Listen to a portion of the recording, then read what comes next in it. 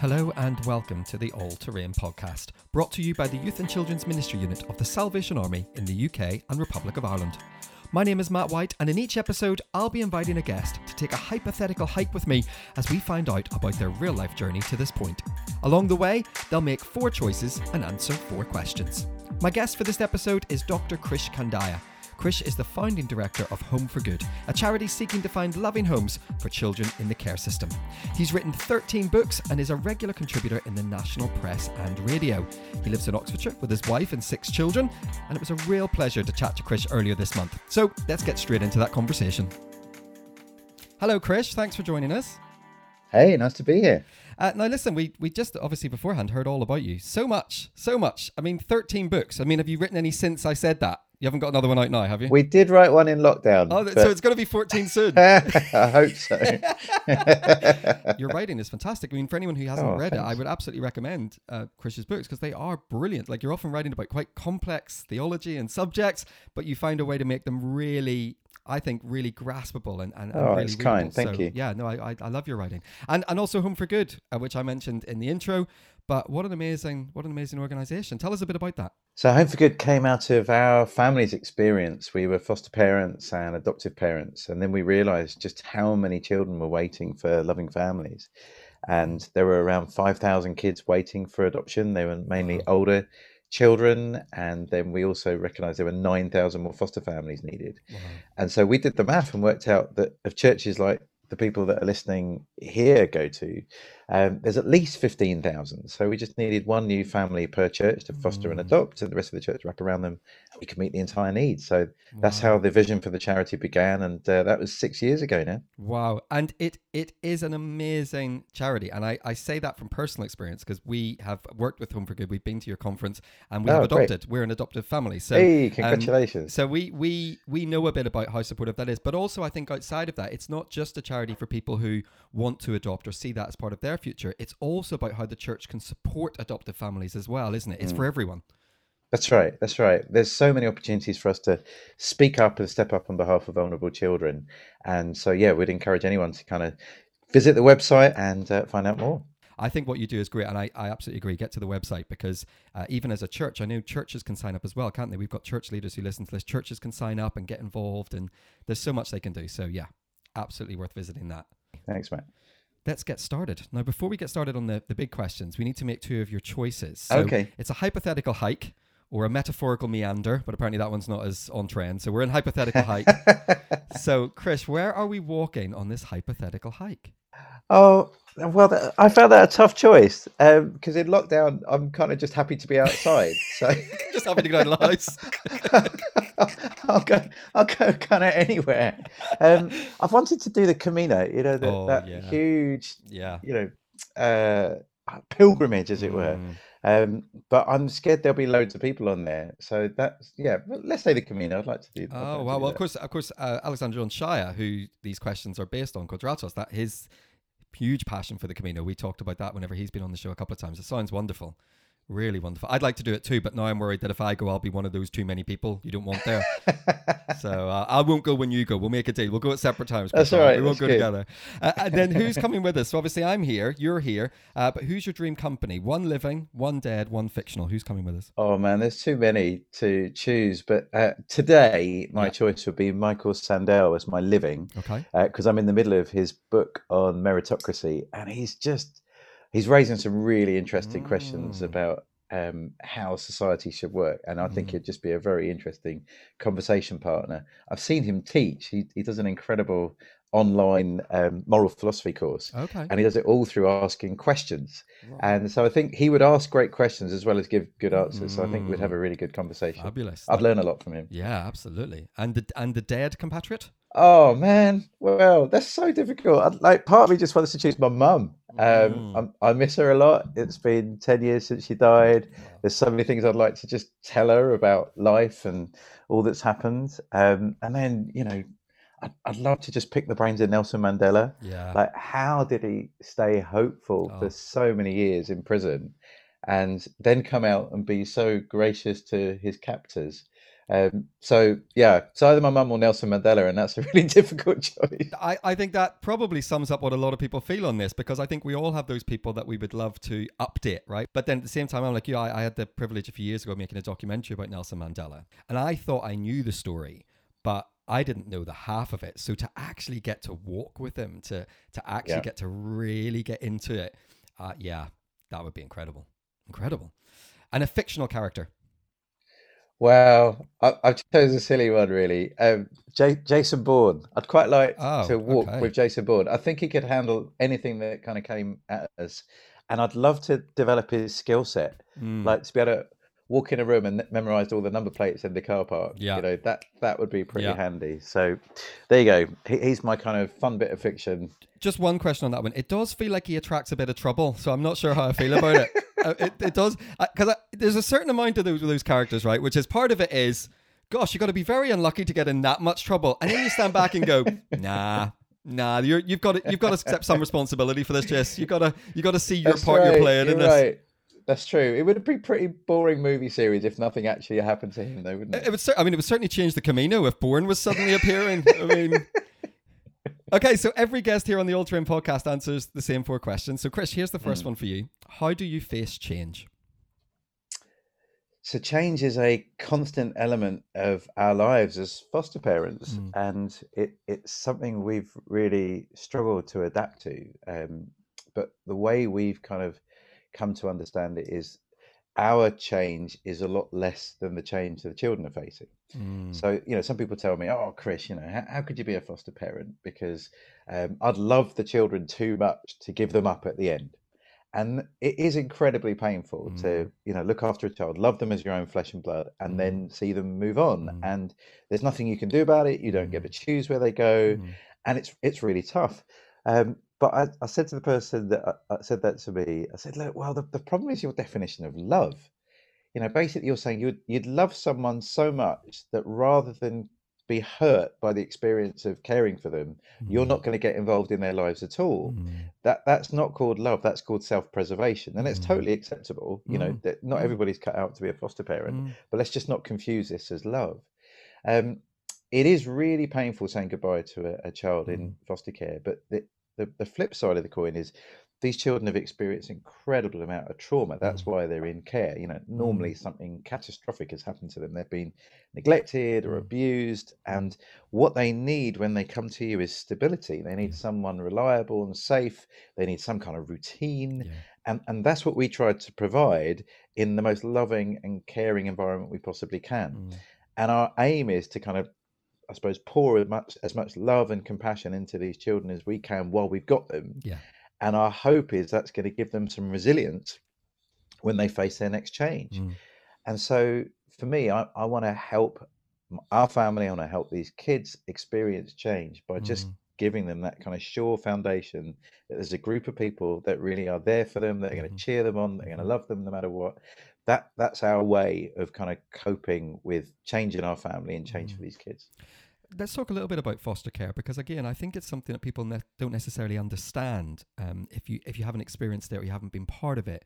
So when we talk about foster care, how is that defined? What is foster care here in the UK? So foster care is often a kind of temporary arrangement where a child that is not your birth child comes into your family because they can't live with their birth family anymore. It's something that a social worker and a judge kind of decide that a child is not safe in its current environment. We've had a call at midnight. My wife has answered the phone. I think she was fully awake, and she just said yes. And then 2.5 hours later, a police van's outside our house, and 4 kids come out, and they look shell shocked. They've been removed from a domestic violence situation, and rather than keep them in a police cell or a hospital ward, they need to be in a family. And that's kind of emergency foster care. There are other types, like there's respite care. So let's say you've got a family wedding and you're a foster parent, and someone's made the really kind decision that no children are allowed to come to the wedding, but you really need to go support the wedding. So children need to be somewhere else temporarily. And that's respite care, the people that provide that. And then there's kind of long-term foster carers, and we're long-term foster carers too, in that children whose plan is always going to be in foster care, they're not available for adoption, Maybe they've got wider family they need to have contact with. Maybe the birth parents need some contact. And so these children stay in foster care normally until they're 18, if they're lucky until they're 21, and then they age out. And so there are kind of three basic types: emergency, respite, and long-term foster carers. And we talk about change, obviously, often about ourselves, but I guess one of your jobs as a foster carer is to help them face change. Exactly. So what have you learned about change from those experiences? Mm-hmm. I think, so I think of a lad that turned up on our doorstep. Again, he'd come straight from A&E. He was taller than me. He was only 13. He was kind of hunched over. He couldn't give me eye contact. He had a big gash on his arm. Sadly, a family member had attacked him. And he's just there in my lounge and, non-responsive. And I'm trying to, I'm normally reasonable at talking to people. I've had a youth work experience and chat about whatever, but I couldn't get anything out of him. And then my kids turn up. I think they were 12 and 13 at the time, and they challenged this lad. Well, they used a therapeutic tool that I didn't know about. They called an Xbox, and they challenged him to a game of FIFA. And he won, right? He won. And my boys were like, "Nice shot, mate. Well done. Well played." And what are they doing? They are helping this lad know that he's in a safe environment, that there are people that are for him, that he can be himself, that he doesn't need to be all locked in. He can come out and he will be welcome. And, it was a radical change in just an hour, that he just looked more comfortable in his own skin. And I'd love to tell you that it was all happily ever after for him. That was just the beginning of a kind of journey for him. But for me, that initial change from being so locked in, so uncertain, so worried, so traumatized, to suddenly being, actually, I'm going to be okay here. These people I can trust them. They're safe. They're for me. That is such a gift. And I think people need that in their lives. If you know that there are people that are for you, that will love you and will be your safety net, you kind of handle anything, So I think that's how we handle change, is being able to rely on other people in our lives that can be that support and that kind of caring environment for us. Do you know what else I love about that answer, which I think is really powerful, is that it wasn't you. So you are the founding director of this foster and adoption charity. You've had all these kids through the door. And actually the recognition that actually you tried pretty much everything, but actually there was this other part of your family unit who had everything that was needed. And I think there's something beautiful about that as a lesson, in terms of sometimes we can be so reliant, so eager to go, I know this, I've done this, I've had this experience, I can do this. And actually what it takes is, a couple of teenagers to walk in and go, yeah, don't worry, Dad, we got this, FIFA. Yeah, it's like there's something so beautiful about that picture that it gives me goosebumps, the idea that actually it was someone else. It was having enough space and enough room for other people to come and help others navigate that change. That feels really profound to me. Oh, good, man. I mean, we are a family unit, and it just confirms to me that the thing that children need in order to thrive is a family around them. And it's great when it's your birth family. When that works out, that is wonderful. But when that can't work out, an alternative family through fostering or adoption, that is going to help you thrive. And it isn't just your relationship with your parents, it's the relationship with siblings and grandparents and aunties and uncles, a whole bunch of people around you to cheer you on. That really makes a difference. And for you and your wife then, you talked about those calls and all the rest of it. How do you guys navigate those changes? How do you face those changes when they come in so regularly, I guess? What are your tips? Yeah, it's a good question. I mean, there are definitely days when we navigate it really well, and there are definitely days when we don't. I think just honesty, being able to talk about what's really going on. Fostering and adoption is a 24-hour a day, 7-day a week thing. You don't. It's not like being a doctor where you kind of hang up your stethoscope and your coat and then you go home. Your home is your hospital. It becomes the place where you want to try and help people to heal and thrive.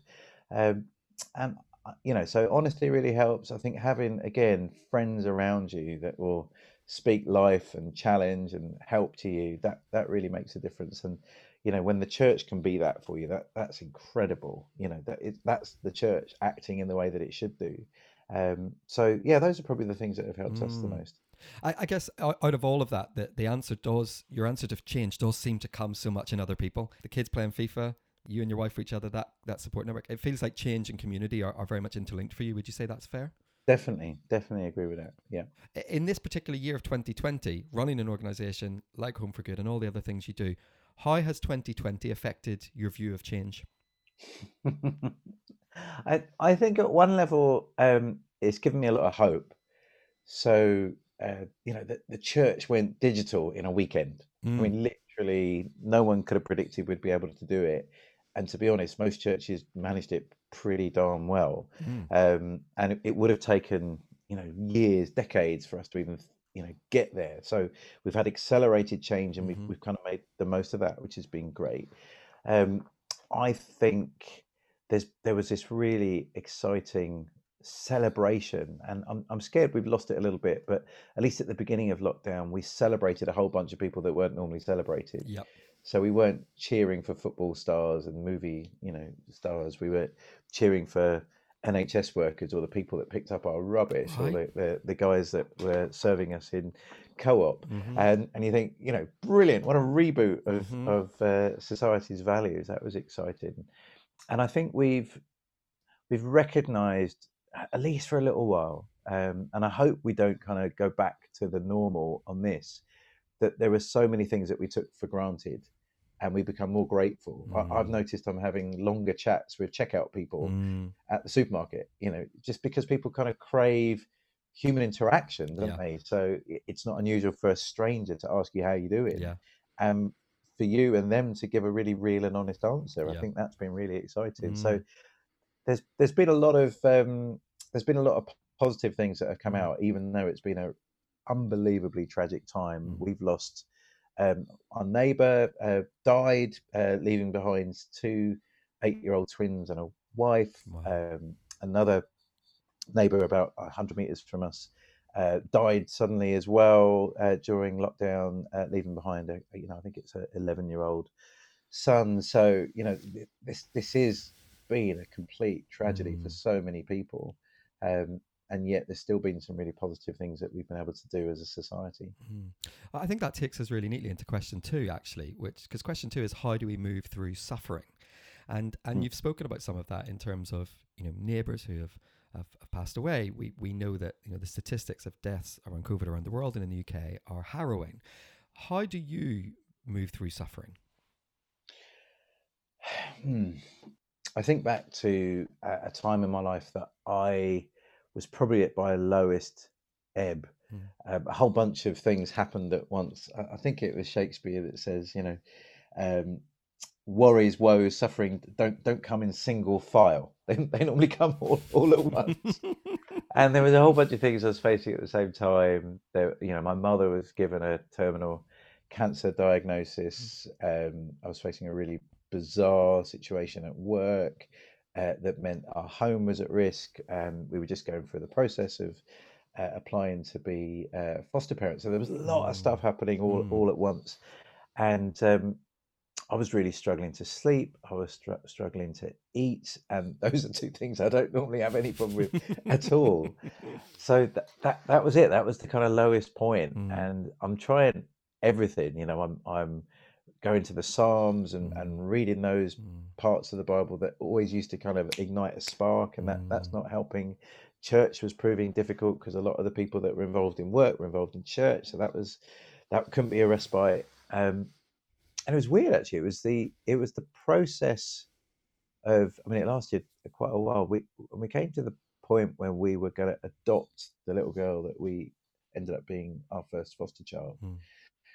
and it was that experience of adopting her that really changed things for me. The circumstances didn't actually change radically. I was trying a few things to get Mm. out of it, but it was that experience of adopting her because she needed it Mm. that really rebooted my understanding of how God felt about me. Um, we know it. Theoretically, we know the Bible talks about adoption, and it talks about it, everywhere, including the Lord's Prayer. When we Mm. say "Our Father," we're reaffirming the fact Mm. that that we are God's children, not through birth. Jesus is the only true eternal Son of God. We get to be the children of God through adoption.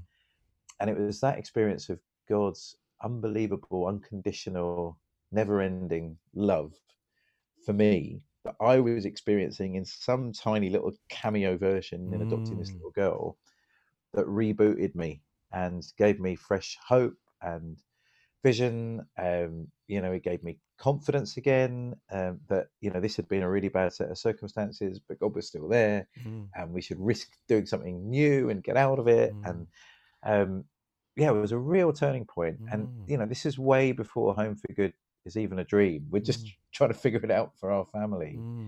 But that was a real turning point for us, just reconnecting with this doctrine of adoption and the lived experience of that. That's fascinating, because you said that the circumstances around you, all those other things that were at the root of some of your suffering, none of those shifted in that moment. No, it was entirely about your perspective changing. What was there a specific moment, or was it more of a gradual sort of awakening to that for you? I think it was a few things. So when you are in the process of adopting someone, it's kind of unusual. Well, it would be unusual if the adopting parts of the Bible don't jump out at you. So I'm finding myself there a lot. And then it's, we're standing in court, and there's a kind of celebration hearing, but they didn't call it a celebration hearing. We now know it's a celebration hearing. And then I thought this was it, right? Are we going to be grilled? And we're all kind of dressed up, looking really smart. I object. So, I don't know why, but we're in the dock and the judge is up there and we're waiting for him to come in, and he comes in and he goes, "Oh, Mr. Kandiah, so I understand that you work for the Evangelical Alliance." I'm going, "Oh, right. Yep. What's that going to mean? What's the next question? What has the Evangelical Alliance done that might be on this judge's radar?" It's like, oh my goodness, this is not going to go well. And then he said, "Yeah, what's it like working with Noel Edmonds?" And I'm like, "What? Noel Edmonds? Oh, you mean Joel Edwards?" Right? Yeah. They look the same. I can see why you'd get that mixed up. But anyway, he goes, "Look, I don't normally like my job. I'm normally sending people away to be punished, but today I'm creating a family." And he's got all the kids up there in his little perch. He had his hammer, but he didn't have his wig on him. So our little ones are like banging the hammer everywhere. And it was just, when we got adopted into God's family, it was a legally binding thing that God said that He was going to do. And God doesn't give up on stuff. God doesn't go, "I've had enough. I'm a bit bored. This hasn't worked out." God's a God of covenant and commitment, and that's never going to change. So it was gradual, but there were definitely high points in which it really kind of hit home for me. Yeah, I want to take a really slight detour just because of that story, but I do think it's an important point, which is that one of the things that often gets said about adoption is it's very difficult to do if you're a Christian. Very difficult to do if you're a Christian. And I remember going to an event that you were speaking at. Now, this would have been in central London many, many years ago, and someone asked you that question. And I remember your answer, which was brilliant, which was you said, yes, if you walk up to a social worker and go, "Jesus told me to take the baby," that might not come across as the most normal way to respond. But there is that myth out there, isn't there, that it's harder to adopt if you're a Christian, or somehow more difficult. What can you explain to people why that might not be the case? Sure. So look, the process to adopt a child is invasive. They are going to ask you a lot of questions about a lot of stuff. And Christians need to be wise about that and just understand things from the perspective of someone asking you questions who might not really understand the church. They might not speak the Christian dialect and all the kind of in-house language. So just be sensible and think about how what you're saying might come across, so try and empathize with the other person. But the reason why it's invasive is really important. So imagine if you've got birth children, that you had to pick a stranger that you'd never met before and ask them to raise your child for you, right? And that's the deal. You've got to pick a stranger, never met them before, and you've got to ask them to raise your child, and you'll have no more contact with them. Like, how many questions would you want to ask before you felt comfortable for that child to be raised by a stranger? Well, you are a stranger to the state, right? As far as I mean, what do they know? They maybe know your tax returns, if you got any, parking tickets, but they know very little about you, and they don't know if you're a safe place for a Mm-hmm. child that's already experienced trauma to grow up and flourish. So, they need to ask you a lot of questions. Mm. And if you're a social worker who really either hasn't had any contact with the church, or you've only kind of read the headlines of certain newspapers, or maybe in your history you had a bad experience with the church, you might have some things that you need to work through. Mm-hmm. To be honest, that for us, that's been such a tiny percentage of social workers that are like that. But even those that do think like that, it's kind of understandable, and we need to just kind of help them deal with some prejudices and Mm-hmm. stereotypes. And again, Home for Good want to help you with that. There's people that can, help you understand what the process is going to feel like, and the kind of things they're going to ask you, just so that you can kind of mentally prepare Mm. how you can, be honest about your circumstances. So going back to suffering, in those moments then when you realized and when you were able to turn it around and realize that actually the way that God has adopted you into God's family, Mm. how does that then give you hope for suffering that might come in the future? How would you move through it differently next time because of that? So I've been thinking about this. I've been trying to run every day in lockdown. I'm rubbish at running, right? I run really early in the morning so no one could possibly see me, panting and you know wheezing as I run. And I run the same route, which is really boring, but I could almost do it with my eyes closed, which is handy because my glasses fog up when I'm running. But there's definitely it's definitely easier when you're on the return leg, when you're coming home. That you could just taste breakfast, on the table, even though you're kind of still a long way away. Mm. For some reason, my legs don't feel so tired on the run home Mm. than they do on the run out. And this this journey we're on in life, however hard it is, however much pain we're going through, is a journey home. Mm. God says that He's coming to pick us up. That Jesus said it, didn't he? I will come to you and I'll take you to be with me, so that in my Father's house there are many rooms. Why are there so many rooms in your Father's house? Mm. Because He's an adopting God and He loves bringing kids home. Mm-hmm. That really helps. I've spoken to people who experienced far worse suffering than me. I spoke to a Rwandan leader who was there during the genocide, and he had opportunities to kind of leave the country and escape, and he stayed because he felt God was calling him to Wow. be a peacemaker, and he couldn't abandon his people during this kind of incredibly disastrous moment when I think 1 million people were killed in 100 days. Wow. um, and he's holed up in the basement of his house with his family. He's not armed. There's nothing he could do. So he's holed up in the basement of the house, and they're praying, and he's reading the Book of Revelation because it's giving him hope Wow. that this moment of awful terror and horror and suffering is not the end of the story. The Mm. end of the story is the homecoming. We get to Mm. go and be with God forever, and He's going Mm. to sort everything out. And so I think adoption is part of that. When the Mm. Bible talks about adoption, it's normally in what you could call eschatological terms. So in Romans 8, it's talking about that the whole of creation's groaning and Mm. longing, for God to come and fix everything. And, and Mm. and and then it mentions, and we as adopted children long for our adoption to be revealed. So Mm. our experience of adoption now is just part of the journey, Yeah. and it gets fulfilled when we finally come home to God. So Yeah.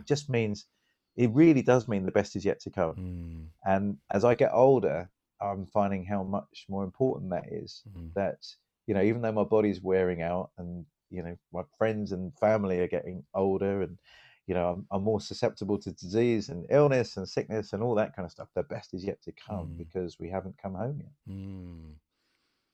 Fabulous. Well, we too are on the home straight because we've got 2 questions and 2 choices left. We're halfway through. So let's do one of your next choices, which is what's on the playlist?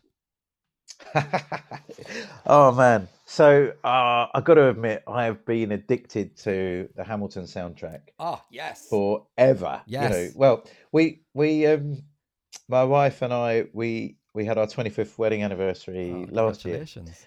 and this was our big treat. We went to see Hamilton in London, and it's just been just a continual part of our Oh, soundtrack. And then when Disney did it and showed it on TV, all our kids got to watch yeah. it, and they love it. So Oh, it's either me playing it or the kids playing it, and it's such a powerful, challenging story. Interestingly, about an orphan, yeah. and who has again the most terrible starts in life, Mm, and yet still is able to do some incredible things. Yeah, so Hamilton soundtrack's yes. been on my playlist a lot. When Disney Plus launched, my son was desperate, and I kept saying, "Oh, son, we've already got we've got Netflix, we've got Amazon, we got. I don't think we need another one." And then literally they announced Hamilton was coming. I was like, "I bought it, it's done." You were right, son. You were right all along. We're having it. We're having it. We're definitely having it. You get whatever you need. Good. So, question 3: how do we receive joy? Mm-hmm. All my answers are relatively related. So, the book of Philippians is the clearest book where Paul unpacks what joy means to him. Mm, And he takes such joy in other people. mm, They are his joy. He's talking about there being disunity in the church, and he says, "You can make my joy complete by being like-minded." mm, And I think that's right. That relationships are the conduit through which we experience joy, mm, and if our relationships are out of kilter, it's very hard for us to experience joy. So there's something about people. God mm, made it so that we would need people. Even in the Garden of Eden, before anything's gone wrong, the first thing that is said to be not right or not good is it's not good for man, humans, to be alone. mm, And you go, well, hold on, humans weren't alone. They had God, right? God was walking in the garden, and there was an unbroken relationship, and everything was fine, no sin in the world. But God says, no, no, no, no, it's still not good enough. It's mm, not good until you've got other people to share it with. And that doesn't necessarily mean a romantic relationship, although they're wonderful. It can be friendships, it can mm, be team, mm, it can be family. mm, But we were built for relationship. mm, And I'm, if I zoom back to the kind of highlight reels of my life, which have been the most joyous moments, they've always involved other people. of course, And yeah. for us as a fostering family, I think of I came home from work one day, and it'd been rubbish. We'd had a rubbish day at work. I don't suppose you have rubbish days at work, but I don't have a rubbish day at work. Everything had gone wrong. All the meetings had gone terrible. Yeah, Wasn't making any progress yeah. anywhere. And I walk in the door, and I just want to collapse. And we had a 3-year-old with us then, and he's like, "Hey, hey, hey, Daddy Chris, let's go to the park. Let's go to the park." I'm going, "No, the park's the least place, most likely place I want to be right Yeah. now." But anyway, he convinced us that the park was the right place to go. So we go, and it's across across the road from our house. That was the day we took the training wheels, the stabilizers off his bicycle, and he nailed it. Right, he's zooming around the park, Wow. and he's like, "Awesome, awesome, awesome!" And it was awesome. Mm, It was that turned a completely rubbish day into an amazing mm, day, and mm, it's kind of burnt in my memory. And just mm, his joy in that moment was infectious, and I mm, was excited to be a part of it. It was mm, it was beautiful. So I think I've got those kind of highlight moments in my life, and they have mm, normally involved someone else, experiencing joy, having a turnaround, something good happening, a victory. Well, and it's when you get to be a part of that, I think mm, that's where joy comes. And I think that's how the Bible understands it, that we find joy through our interactions with other people, through those friendships, through those mm. sacrificial relationships. You're right, so many of your answers, as is often the case in this podcast, so many answers are linked together, and all of yours link to family, to other people, to community and relationship. Has family always held that place for you?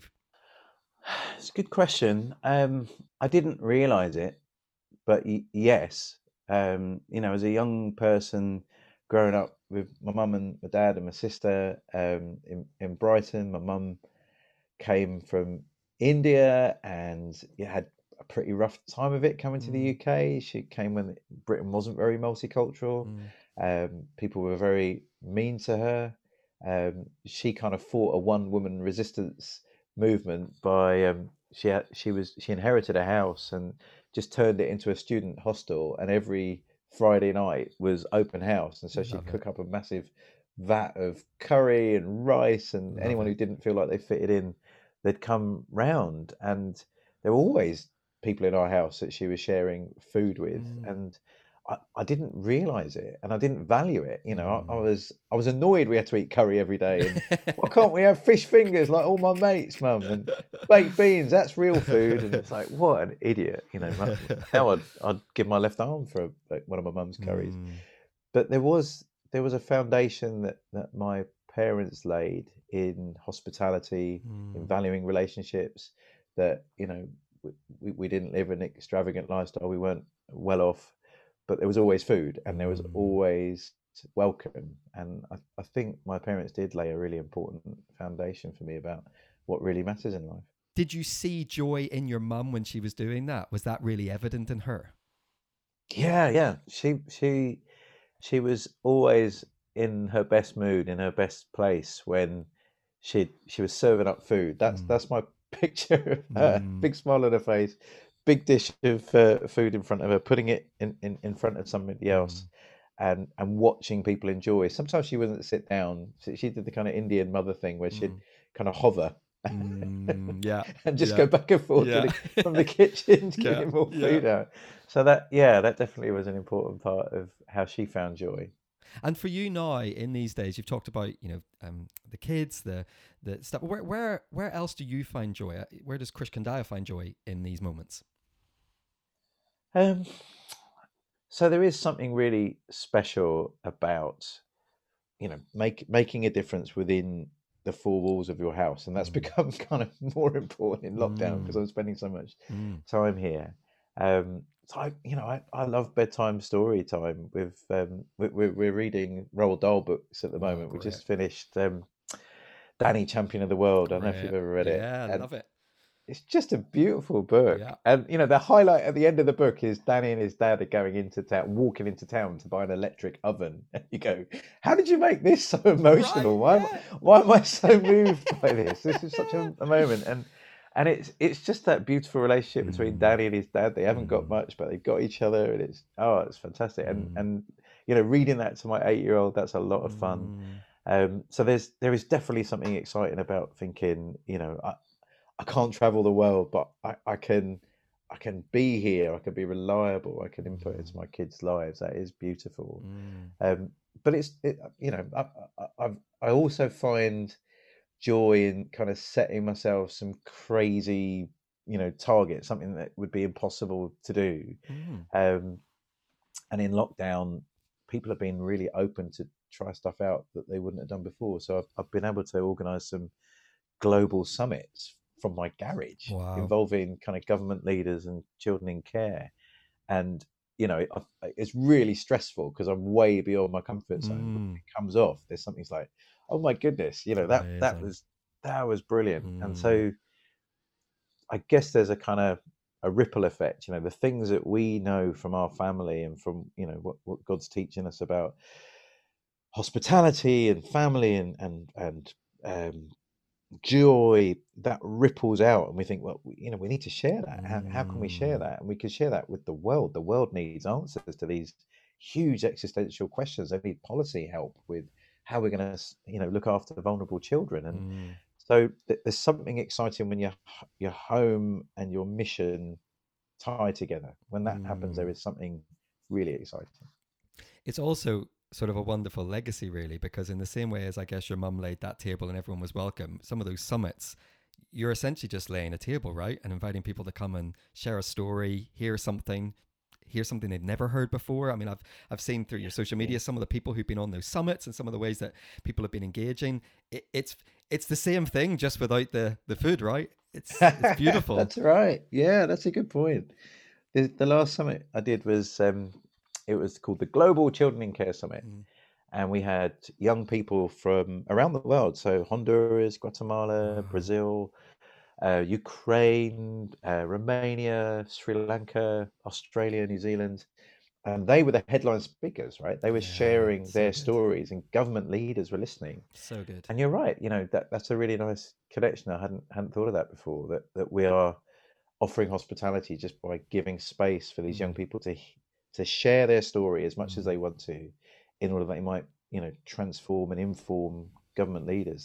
That is, it's exciting. There's something powerful about people feeling safe enough to be able to share who they Mm. are. And so, yeah, they were very special times. Wonderful. One more question, one more choice. Now, we've talked a bit about food already, but what's coming in your snack bag for this walk?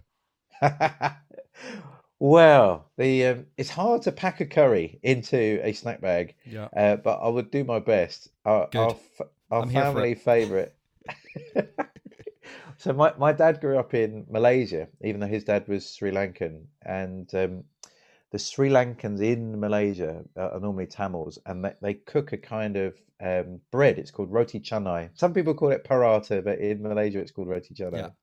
And that I used to love that with mutton curry, but my Ooh. eldest son has convinced me that reducing meat consumption is going to help the environment. So since January, I'm 99.9% vegetarian. He's a Wow. vegan. I can't manage vegan, but we're vegetarian. Okay.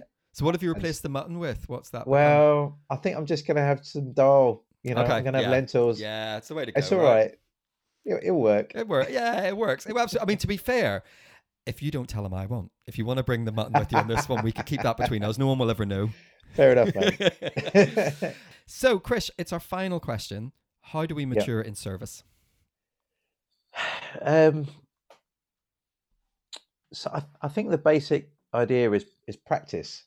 Mm. So, how do you get good at most things? They talk about the 10,000 hours, don't they? That you just do it over and over and over and over and over. I don't think it is always just 10,000 hours, because I've been driving my car for 10,000 hours, but I don't think I've improved in the last 9,500 hours. You're not Lewis Hamilton So, yet.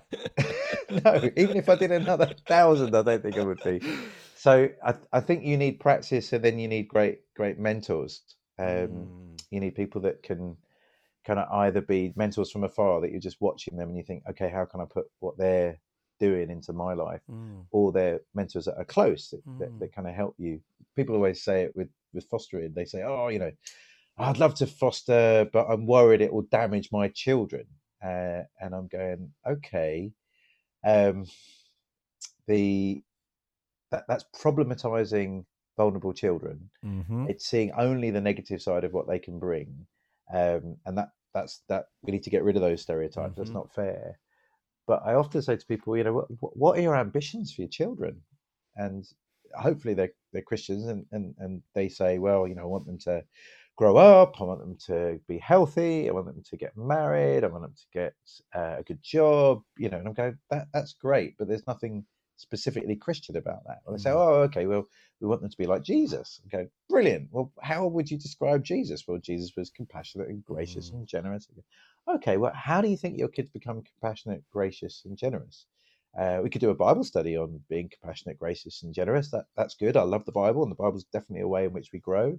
But I don't think that's going to do it on its own. Or you could come to if you're a charismatic, you come to the end of a service and people lay hands on you, and maybe they'll zap compassion into your kids. You had a mean kid, and then they just come to the front and zip. That's how it happens. And so, I'm pretty sure that's not how transformation happens, how we mature. I think we mature as we practice, the opportunity of showing grace and generosity and compassion. And being a foster older brother or sister can be a great way that you can be, compassionate and gracious and generous over and over and over. Mm-hmm. I don't think it's an accident that my boys welcomed that lad with an Xbox. No. I think they'd seen what their mum had done day by day by day with vulnerable kids, and they thought, we can step into that. Yeah. And they did. Yeah. It didn't come from nowhere. So Mm. to cut a long story short, I would say we become like Jesus. We become mature in our service as we practice and are obedient with the things that God's called us to do. Mm. And we grow then. We become gracious and compassionate and generous Mm. day by day by just doing it. How do you see, in practical terms, those changes happening in other people? So you talked about how you have to practice stuff. When you see yourself giving and you see your family giving to those vulnerable kids, do you see the outworking of that them when they leave?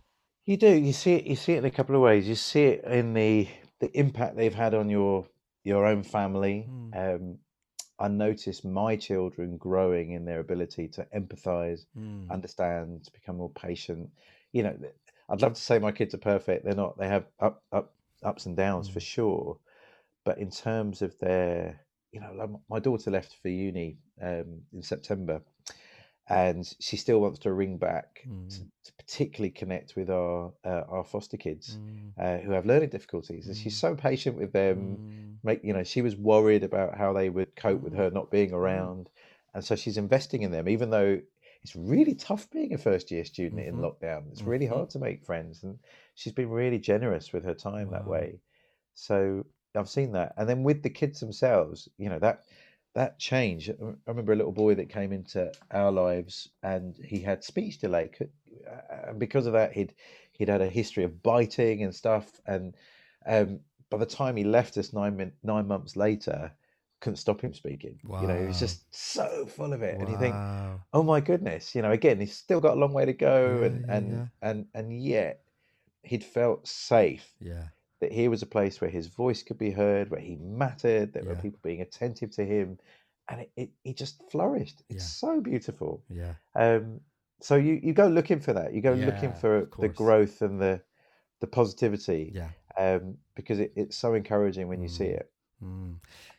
Krish, we're almost done. I want to say thanks for being on the show, but I guess if you could say something to the people listening and maybe sitting going, I've never thought about adoption or fostering, or I didn't really know that was something that was even on the church's radar. What would be your kind of encouragement to them in this moment? So the Bible is really clear that God is a father to the fatherless and a protector of widows and orphans. If we're going to claim to be followers of God, if our aspiration is to be godly, to have godlike character, then caring for those that God cares for, prioritizing those that God prioritizes, has got to be on our agenda. So this has to be not just an issue for the church or a project for the church. It's got to be a priority for the church because it's God's priority. So get involved, and there's loads of ways you can do it. Even if you can't be a foster parent or adoptive parent, you can support others. You can understand where kids are coming from. There's a massive need, and COVID has just increased that. So the kids of our nation need it, but the kids of our world need it too. Listen, Krish, thank you so much for being on the show. It's been such a pleasure. Thank you for joining us on the All Terrain podcast. Thanks, Matt.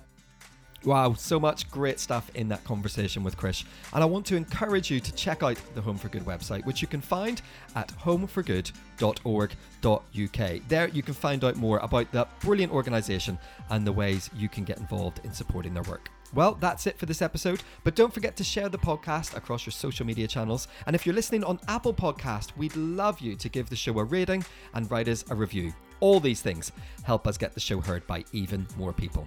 Thanks for listening. I'll be back next time with another guest who'll be facing the 4 choices, answering the 4 questions, and sharing their wisdom learned along the way on the All Terrain podcast.